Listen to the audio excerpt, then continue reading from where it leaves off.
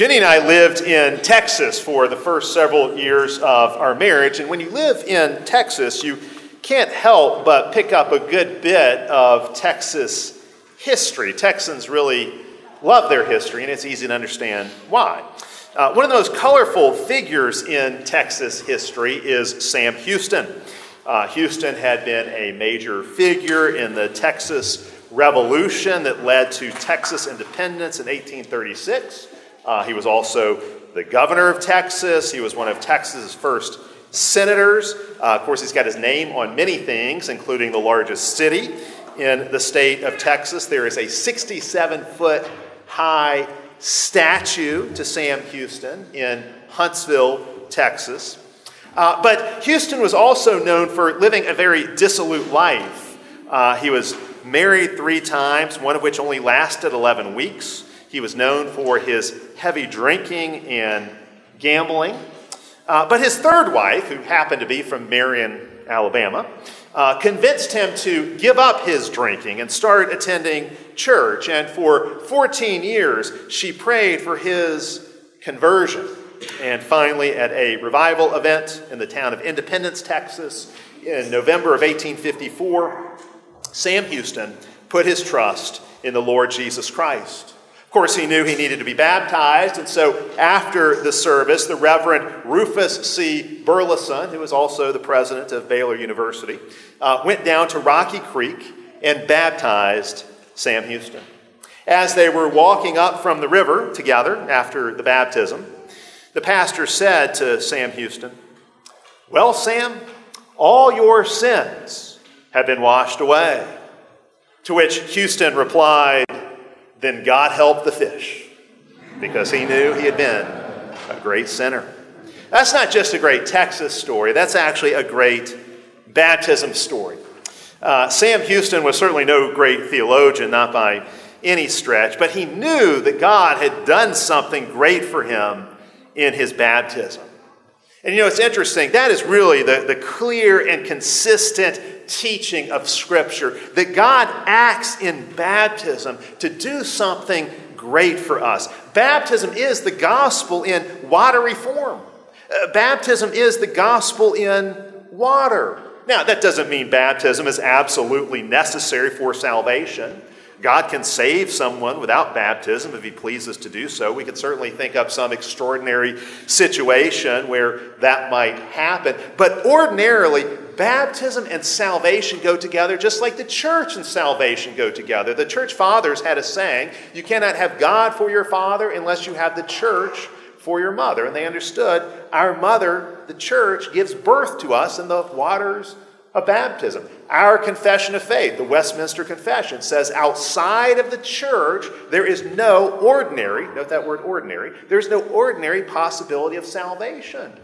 But how do you enter the church? Well, our confession also says that we are admitted into the church, into the visible church, which is the kingdom, household, and family of God, through the waters of baptism. So no, baptism's not absolutely essential for salvation, but it is ordinarily part of the way God saves us. Nor should this be understood to mean that baptism is some kind of mechanical thing we do to get God's blessings, like baptism is punching the button on the vending machine to get your prize. Maybe you saw the story in the last couple weeks about a Roman Catholic priest who used the wrong baptismal formula. All these years he was saying, "We baptize you," instead of "I baptize you." And so the Roman Catholic Church has declared thousands of baptisms that he performed over the years to be invalid. And it seems in Roman Catholic theology that means the salvation of those people has been put in jeopardy because the priest used the wrong formula. We don't hold to that kind of view of baptism. You're not going to lose your salvation or have your salvation jeopardized because of a technicality. I would say getting the form of baptism right is crucial, but it's not crucial in that way. See, there's great power in baptism, but the power of baptism is not found in the water or in the virtue or skill of the one who performs the baptism. In fact, it's so important to understand baptism is not really a human work at all. Baptism is a divine work, a divine gift. That's really the key thing to see. Maybe the best way to think of baptism is with an analogy. What happens in baptism is analogous to what happens in a wedding. A baptismal ceremony and a wedding ceremony have a lot in common. There is a human officiant involved in both, but it's God who is acting. And just as a wedding unites a man and a woman together and makes them one, so baptism unites the one baptized to Christ and makes them one.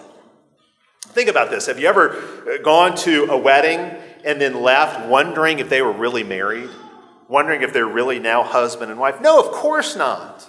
You know that they are husband and wife. There's no question God has joined them together. That was the whole point of the ceremony. Something happened here. God acted. They woke up this morning as a single man and a single woman. They passed through the ceremony, and now they have been united as husband and wife. You don't have to doubt that. You don't have to question that. Maybe you've left a wedding wondering whether or not they would stay married, because sadly, sometimes the marriage covenant is broken. But there's no question about their status, how their status has changed. A wedding ceremony changes the status of the bride and the groom. Through the ceremony, God creates a marriage. God creates a new husband and wife. The bride and groom now have new titles and names, new privileges and obligations. Well, again, baptism is a kind of wedding ceremony. Baptism saves a person in the same way a wedding marries a person. Baptism is the start of that person's covenantal union with Christ. That doesn't automatically guarantee final salvation any more than a wedding ceremony guarantees that the couple will live happily ever after. There are things that have to happen after the baptism or after the wedding ceremony.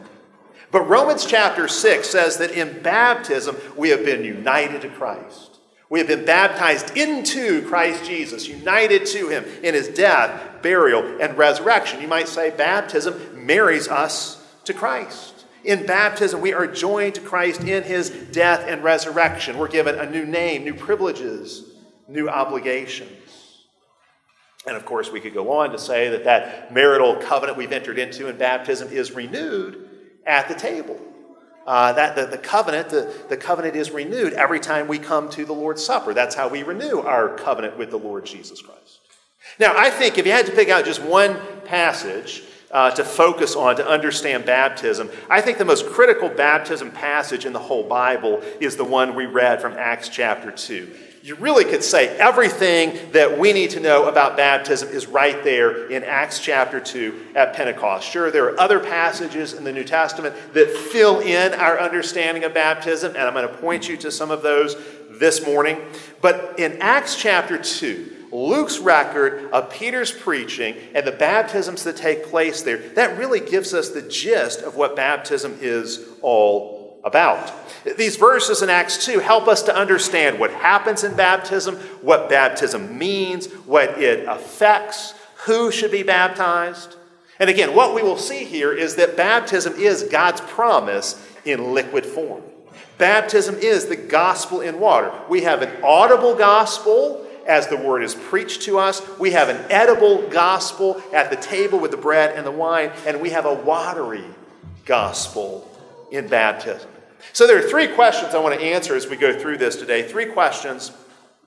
What happens in baptism? What happens when someone is baptized? How should people be baptized? And who should be baptized? Those three things. What happens when someone is baptized? How should they be baptized? And who should be baptized? Let's start with what happens in baptism. Look at Peter's language. Peter is preaching the gospel to these people gathered in Jerusalem for the Feast of Pentecost. Many of these people had been in Jerusalem just 50 days earlier for the Feast of Passover, and no doubt many of them were part of the crowd that shouted at Jesus' trial, "Crucify him."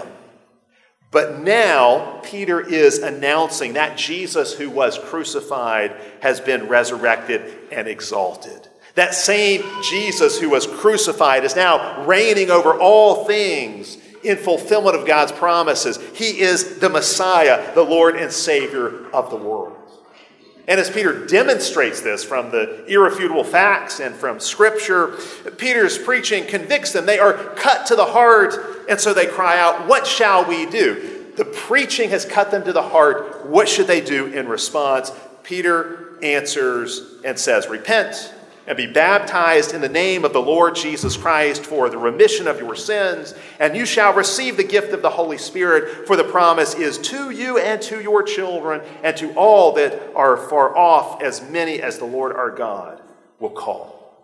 Peter says to repent. What do you do when you hear the gospel preached? You are to repent. That means turning from sin and self in order to trust in Christ. That word repent in Scripture describes a change in allegiance, a transfer of your loyalty. To repent means changing your loyalty from whatever gods you were serving before and now being loyal to the Lord Jesus Christ, trusting in Him, being faithful to Him. And then Peter says, let each one of you be baptized. Why? Why baptism? What will happen when the repentant are baptized? Well, Peter says two things happen in baptism. Baptism, he says, is for the remission or forgiveness of your sins. And he says through baptism, the gift of the Holy Spirit will be given. So there is a twofold benefit given in baptism: forgiveness and the Spirit. Okay, understand this. Since the fall of Adam, mankind has had two basic problems. We are guilty and corrupt. Legally, we are guilty before God, and so all we can expect is God's condemnation when we step into His law court. We are guilty. And experientially, we are corrupt. We are bound in sin. We are enslaved to sin. We are dead in sin. And so here, baptism, in the context of preaching the gospel, baptism is God's instrument to deal with those two problems. The guilt problem is solved by forgiveness. When your sins are forgiven, you are no longer guilty. You are declared righteous. And the corruption problem is solved by the Holy Spirit, who frees us from bondage to sin, who raises us up to new life, who brings us into the new creation of Christ's kingdom. Peter makes it clear this is all of grace. Because Christ died for sinners and rose again from the dead, these things are true. These things can be given to you. This is all grace. Peter says repent in Scripture because repentance is a shifting of allegiance. It is inseparable from faith. You can't have repentance without faith. Repentance is turning from idols. Faith is turning towards Christ. They go together. You can't start turning from your idols without turning towards Christ. Faith and repentance go together. They are inseparable. You cannot have one without the other. Note here that when Peter is describing the response they should make to his preaching of the gospel, repentance is the human action. When he says repent, that is an active verb. It is something we do in response to the gospel. But then when Peter goes on to describe baptism, he speaks passively. He says, let each one of you be baptized. In other words, baptism will be the action of another. It's not something you do, it's done to you. You are not active in your baptism. You are passive. You are not giving God anything in your baptism. You are receiving from Him. Baptism is a gift given to you, and all you can do is receive what is offered. And Peter is saying here, what is offered in the waters of baptism is the forgiveness of your sins and the gift of the Holy Spirit. Now here we have a real problem. I think we have a real problem in the modern American church. We're a real anomaly in church history. We have certain theological prejudices, and we are prone to read our own theological prejudices into a passage like this. And so, for example, if we are convinced that baptism must only be a symbol and cannot be an instrument of God's grace, it must only be a symbol, then we might be tempted to mentally twist around Peter's words in this kind of way. We might be tempted to read the passage this way: repent for the forgiveness of your sins and be baptized as a symbol that this has happened. But that's not what Peter says. Peter says, repent and be baptized for the remission of your sins. It's baptism that is for forgiveness. So, sandwiched between repentance and forgiveness is baptism. Between the repentance and the forgiveness is baptism. See, when the repentant are baptized, what is Peter saying? When the repentant are baptized, they receive remission and new life. Baptism is effective in these ways precisely because baptism is no mere symbol. Christ is present in baptism to give himself to us. The gift of baptism is ultimately the gift of Christ himself. That's Romans 6. You're baptized into Christ. In baptism, you're joined to Christ. You're united to Christ. All of these gifts are found in Christ. They're found in Christ alone. But how does Christ give his gifts to us? Well, through these means. Through preaching, through baptism, at the table. This is how Christ gives himself to us. Think about it this way in terms of baptism. And there's some problems with this illustration, so don't press this too far. I would want to qualify this in various ways I won't go into here, but I still think this can be helpful. Let's just suppose you're dying. You've got a fatal disease, but there is a doctor who can cure you. He has the power to cure you. He has promised to cure you. He has the power to heal. And he has created a medicine. He has imparted his healing power to this medicine that will bring healing to you. And he's going to cure you of your fatal disease free of charge. He'll give you this medicine, and give you his healing powers free of charge. Now, if you don't trust the doctor, obviously you're not going to be interested. You're not going to go to him. You're not going to take his medicine. You're not going to swallow that pill. But suppose you do trust the doctor, and you do receive his medicine. You do get well. And we could then ask the question, how were you saved? Well, ultimately, we'd have to say the doctor saved you. He's the one who accomplished your salvation. But we could also, in a lesser way, say the medicine saved you, or we could even say your faith saved you. Now, what's interesting is Scripture speaks in all of those ways. Scripture speaks in of salvation in all of those terms. Obviously, Scripture presents Christ to us as the Savior. Again, he's the great physician. He's the great healer. Whatever healing, whatever salvation we receive will come from Christ. But 1 Peter 3 says baptism now saves you. In Luke chapter 7, Jesus says, your faith has saved you. Jesus saved you. Your baptism saves you. Your faith saves you. All of these save you, but in different ways. All of these are true, but in different ways. The point is this: Jesus is the Savior, but he saves us through means. And the means through which he saves us include baptism. Salvation is received by faith alone, but how is that salvation given to us? How does Jesus give his gifts to us? Well, in part through baptism. Jesus, in that illustration I gave, obviously Jesus is the Savior, he's the doctor. Baptism is the healing gift. Baptism is the medicine. And it's all received by faith. It's because you trust the doctor that you receive his medicine. And you're healed. You're saved from your disease. In a way, I think that's how we can understand this. Again, I said this before. Connor's baptism this morning, I'll say it again.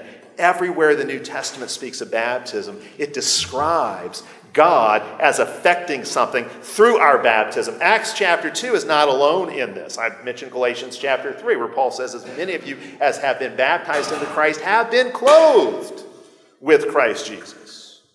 Another one of my favorite examples, and I'll dwell on this one a little bit because it's very helpful and it's a good complement to Acts chapter 2. 1 Corinthians chapter 10.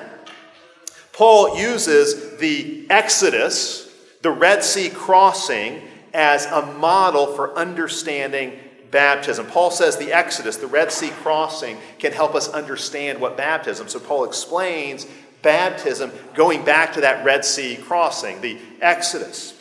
Because the Red Sea crossing is a type or a foreshadowing of New Covenant baptism. And so there in 1 Corinthians chapter 10, Paul writes in verses 1 and 2, all our fathers were under the cloud, all passed through the sea, all were baptized into Moses in the cloud and the sea. And then he goes on in verse 6, he says, these things are types for us. Again, they are a model for us to learn from. Just as the Israelites had their baptism, so we have ours. And we can learn what our baptism means by looking back to their baptism. Well, the thing is, for the Israelites, their baptism, that Red Sea crossing baptism, was their definitive deliverance from slavery in Egypt. They were slaves in Egypt, and then they were baptized in the Red Sea. And that was their freedom. Before their baptism, they were slaves to Pharaoh. After their baptism, they've been set free. They were put in a different place after their baptism. They're not in Egypt anymore. Now, clearly, this baptism was not a work the Israelites did themselves. This is why I say baptism is the gospel. Only God could have done this work. They did not have the power, obviously, to part the Red Sea or to destroy Pharaoh and his chariots. They didn't have the power to set themselves free from Pharaoh's dominion, from Pharaoh's rule.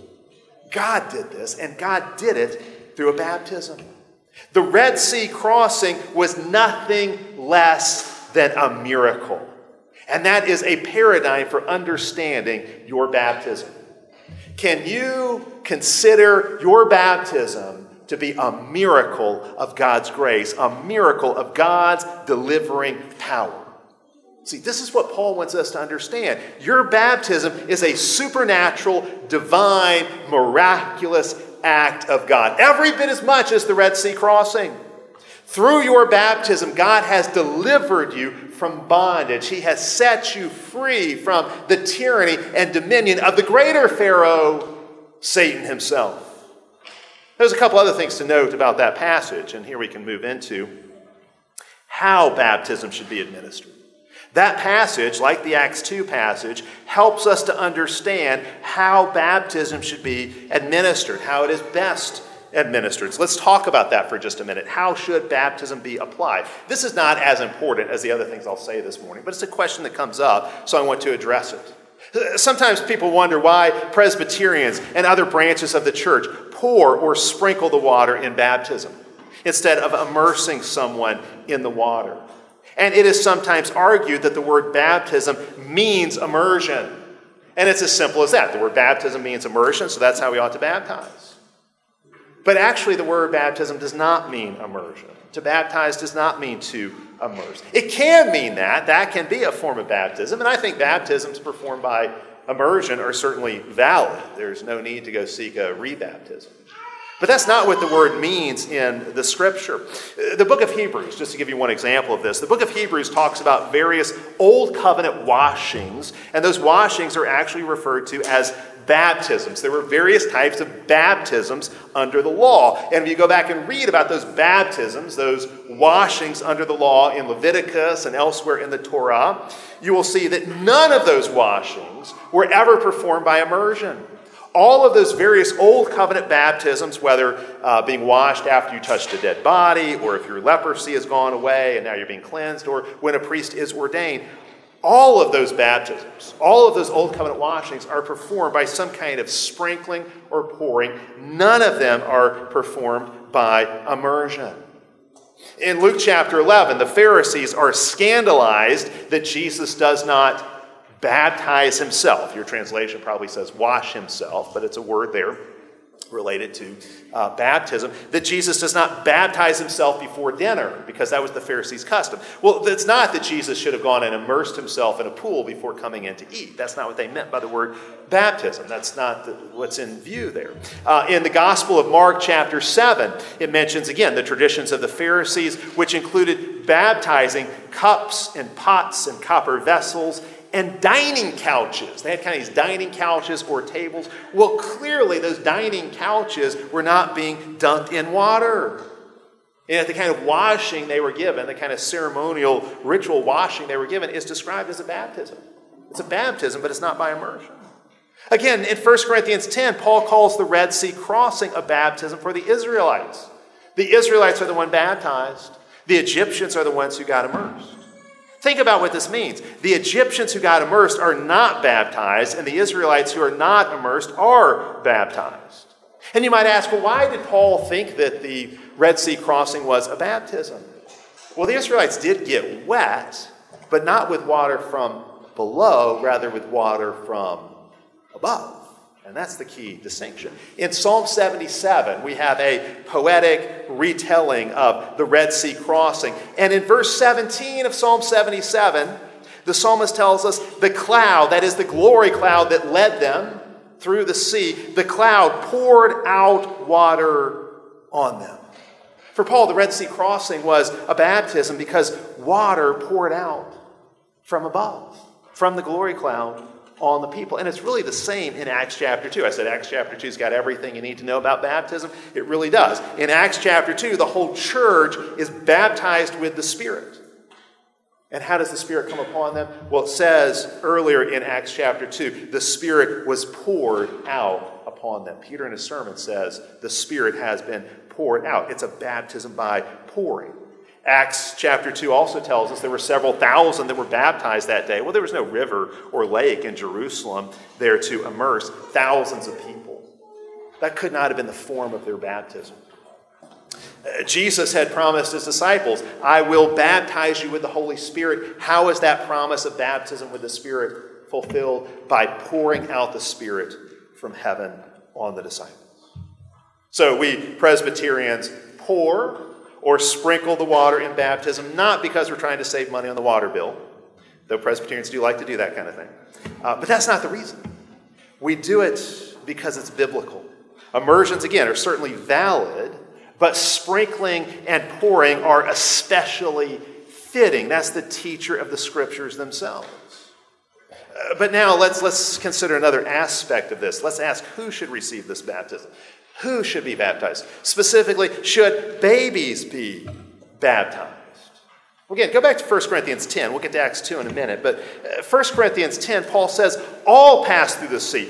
All were baptized. Of course, he goes on to say, all ate the same spiritual food and drank the same spiritual drink.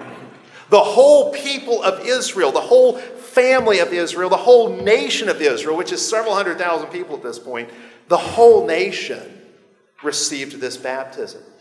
The whole nation shared in this baptism. Now, in a nation of several 100,000 people, you think there are any really young children or any little babies in that group? Well, yes, of course there were. So here in 1 Corinthians 10, you have irrefutable proof of infant baptism. You have an explicit example of infant baptism in the New Testament. Sometimes you hear people say that, well, there's no explicit example of an infant being baptized. Yes, there is. Right here, 1 Corinthians chapter 10. I just put it in the form of a syllogism for you. Israel's Red Sea crossing was a baptism. Children crossed the Red Sea, therefore children were baptized.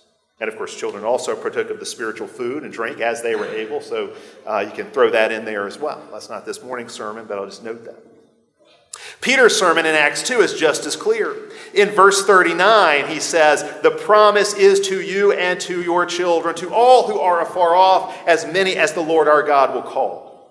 Now, everyone within earshot of Peter on that day of Pentecost, everyone in Peter's audience would have known exactly what he was talking about when he speaks of the promise. The promise! Every Israelite would have known this. Everyone there gathered for the feast of Pentecost would have known. What is the promise? It's the promise of salvation. It's the promise of the covenant. It's the promise God made to Abraham. That's the promise. The promise is the word God spoke to Abraham because that became the foundation of Israel's very existence and the basis of Israel's mission. That promise was Israel's whole reason for existing. And that promise is spoken in many places, but it's really crystallized in Genesis 17, verse 7, where God says to Abraham, I will be a God to you and to your descendants after you. I will be a God to you and to your children. That's the promise. That's the promise Peter has in view. And the sign of that covenant promise was circumcision, a bloody cutting on the males. And all that's tied into the promise of the coming Messiah and how the Messiah cannot be produced in the strength of the flesh. There's a whole theology of circumcision there that I won't go into. But that sign of circumcision was given to Jewish infants on the 8th day. So from their infancy, God says, I will be a God to you and to your children. That relationship with God begins in infancy. When Peter is preaching to the people, those who hear him are cut to the heart. When you read in the scripture about cutting, what do you think of? Well, of course, circumcision. Their hearts are cut. Their hearts are being circumcised, which of course is what physical circumcision pointed to and demanded. But Peter is now announcing a new covenant, the fulfillment of all the old covenant administrations. Now the new covenant has arrived. Now that the Messiah has come and the Spirit has been poured out, that new covenant the prophets promised is here. And so a new covenant needs a new sign. And the sign of this new covenant is obviously baptism. Baptism has replaced circumcision. Paul says that explicitly in Colossians chapter 2. He says you don't need to be circumcised because you're baptized. Jesus, the ultimate circumcision, took place on the cross, and when you're united to Christ in baptism, you share in his circumcision. That's the only circumcision you need. Baptism is the sign of the new covenant people of God. But then we can ask, well, who is baptism for? Circumcision was for Abraham and his children and applied in their infancy. What about this new covenant sign of baptism? Who is to receive this sign? In other words, the question is, has the basic structure of the covenant changed? Is the covenant now just for individuals? I'll be a God to you and nobody connected with you. Or is the promise still, I will be a God to you and to your children? Does the covenant include the same people as before? Well, verse 38 is Peter's answer to that question. The scope of the covenant has not shrunk, it has expanded. The new covenant is not less gracious, which would be the case if children were now excluded. It's actually more gracious, even more inclusive. The scope of the covenant has not been diminished, it has been expanded. And so Peter echoes the words of God in Genesis 17. He says, the promise is to you and to your children. That is exactly what God said to Abraham. I will be a God to you and to your children. My promise is to you and to your children. The reality is, God's covenants have always included children. God has always worked with households, not just with individuals. Peter is saying children are still included in the covenant. This promise of the new covenant, this promise of baptism is to you and to your children, which means the children of Christians should be baptized. The children of Christians are included in the new covenant just as surely as Abraham's children were included in his covenant. Abraham did not have to wonder, are my children Israelites or not? They are. They are branches on the covenant tree. Christian parents do not need to wonder, does God love my children? Do my children belong to God? Are my children Christians? Yes, they are. Not by nature, but by grace. By virtue of God's promise, your children are Christian children, every bit as much as Abraham's children were Israelite children.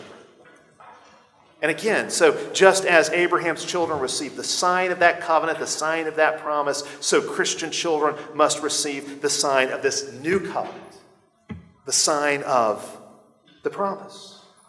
I would say here in Acts 2, Peter is giving believers nothing less than a command to baptize their children. The promise is to our children. It is for our children. Therefore, they must have the sign of that promise. In this passage, Peter is really instituting the new covenant sign of baptism. And he says it is to and for the same group as the Abrahamic covenant. It is to believers and their children. And this is why, as you work your way through the rest of the book of Acts, there are so many household baptisms. It's because God still works with households just like he did in the Old Covenant. You see whole households getting baptized. God makes promises to households. He claims households.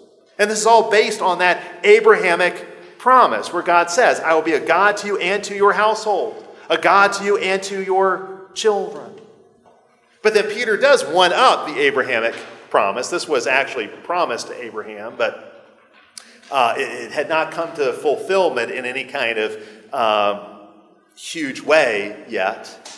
Peter goes on, he goes one step further, he adds, not just as the promise to us and to our children, it is also to all who are far off, as many as the Lord our God will call. Who are those who are far off? Well, they are the Gentiles. That is often how the prophets refer to the Gentile nations. They are those who are far off. In Ephesians 2:13, Paul, speaking of the Gentiles being brought in, he says, you Gentiles who are once far off have been brought near by the blood of Christ. So the Abrahamic covenant is being fulfilled even as it's being transformed. Circumcision has given way to baptism. We can't have a bloody sign in the new covenant anymore because the final bloody sacrifice has been made. The covenant still includes our children, but now God is also making good on his promise to include the Gentile nations. The Gentile nations will flow in to be a part of Abraham's family, which was also promised in the book of Genesis. I've given you Genesis 17. Go back to Genesis chapter 12. There God tells Abraham, I will bless you, and I will bless those who bless you. And through you, through your seed, I will bless all the families of the earth. I will bless those who are far off. That's what Peter is saying. Peter is saying God's going to call many who are far off, the Gentile nations, and they will come and they will share in the blessings promised to Abraham, the blessings of baptism, forgiveness of sins, and new life through the Holy Spirit. In other words, nations are going to be baptized. Not just individuals, not even just families, but nations will be baptized. And of course, what does this call to mind? The Great Commission. The Great Commission of Matthew 28, where Jesus commands us to go and baptize the nations, making the nations Christ's disciples, and then teaching them everything he has commanded. And so the Old Testament prophets had promised this, and now Jesus is saying it's time for this to come to fulfillment. The Old Testament prophets said that in the New Covenant age, the nations would be baptized, starting with Israel, but flowing out from that, the nations we baptize. Ezekiel 36 promises that the Messiah will sprinkle the nation of Israel to make them clean. But then Isaiah 52 verse 15 says the Messiah will sprinkle many nations to bring cleansing. He will baptize many nations, sprinkling many nations with his blood and with his Spirit. In fact, that passage in Isaiah 52, go read Acts chapter 8. That is the passage that the Ethiopian eunuch is reading from in Acts chapter 8, when Philip comes alongside him to explain the gospel more fully to him. And then he asks Philip, what hinders me from being baptized? Well, he's just read about how the Messiah will sprinkle many nations when he comes. And here you have this Ethiopian saying, well, why shouldn't I be sprinkled too? He's going to baptize many nations. Why shouldn't I be baptized? I believe Jesus is Messiah. Why shouldn't I receive his sprinkling, his baptism, his cleansing and renewal? See, the Great Commission commands us to fulfill this prophecy, to sprinkle many nations, to disciple the nations. Now, of course, we don't just go around randomly baptizing anyone and everyone. We baptize those who repent. When the gospel is preached, we baptize their children on the basis of God's covenant promise. We won't just baptize anyone's children either. That's important to understand. That's why we have parents take vows before their children are baptized. Those vows aren't necessary per se, but they're helpful because they show here are parents who are claiming these covenant promises for their children and who are promising to disciple their kids accordingly. That's why we're baptizing this child. That's why this child belongs. That's why we call this child a covenant child, a Christian child.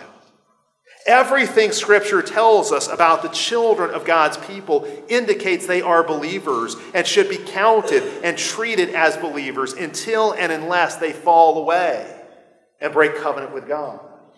Our baptized children are members of the church in the exact same way as adults. Adults professing Christ are members of the church. There's no two-tiered membership. We all share in the same status in the body of Christ. We may be at different levels of maturity, obviously, but we all share in the same status as members of the church. You see this again and again and again in Scripture. Read the Psalms. Psalm 22 describes David trusting in God even as a nursing infant. He says, you were my God from the womb. From the moment of my conception, that covenant promise was true of me. Read it in the Psalms. Read it in the prophets. Isaiah 59, God promises, this is my covenant with Israel. My Spirit is upon you, and I put my words in your mouth and the mouths of your children. Or Isaiah 65:23, You do not bear children. God's speaking to his people. He says, you do not bear children for trouble, for they shall be blessed by the Lord. You're not having kids just to populate hell. You're having kids to grow the kingdom. They'll be blessed by the Lord. That's the prophets. Read the Gospels. Matthew chapter 19. Little children are brought to the Lord, to the Lord Jesus. And he overrides the objections of his disciples. He takes those little children in his arms and blesses them. Children being held by God himself in human flesh. God bouncing little children on his knee. God holding little children in his arms. That's the picture you have in Matthew 19. And Jesus says, let the little children come to me and do not forbid them, for of such belongs the kingdom of God. He says, for to such as these little children belongs the kingdom. The kingdom is theirs. Charles Spurgeon, Baptist pastor, I love him, but he got this wrong. Spurgeon said, well, see, we should bring our children to Jesus and not to the baptismal font. But that misses the whole point of what the baptismal font is. Taking your children to the baptismal font is bringing them to Jesus for a blessing. It's one of the very tangible ways that Jesus blesses our little ones. Indeed, you keep reading there, Jesus has no hesitation in speaking of the faith of little children. Jesus does not say little children have to become like big grown-ups in order to enter the kingdom. No, he says we adults have to become like little children if we want to enter the kingdom. It's in the Gospels. Read the epistles. In Ephesians, children in the congregation are addressed. They are part of the church, part of the assembly of holy ones, the gathering of the saints that Paul writes this letter to. Paul addresses the children as a subgroup of the church. They're part of the body and bride of Christ who are receiving this letter. And in Ephesians 6, Paul tells children, obey your parents in the Lord. And then he tells fathers, bring your children up in the discipline and instruction of the Lord. And so the father's instruction and the children's obedience are both in the Lord. Union with Christ encircles, it surrounds the whole father-child relationship. The father's teaching is in the Lord. The children's obedience is in the Lord. That makes no sense if these are unbaptized children who are supposed to be viewed as pagans. It only makes sense if the children of God's people are part of God's people as well. Now, there's a lot of different things we could say about this, but I just want you to understand this, and this is for you kids. You understand this. You kids growing up in this church, in a Christian family, you need to be grateful for what God has given to you. And you parents need to understand the grace God has given to you as well and the responsibilities God has given to you. But in all of this, we need to see the gospel. Baptism is the gospel in watery form. God is a God to us and to our children. God didn't have to do it this way, but God did. God loves us, and God has lavished that same love on our children. In the name of the Father, and of the Son, and of the Holy Spirit. Amen.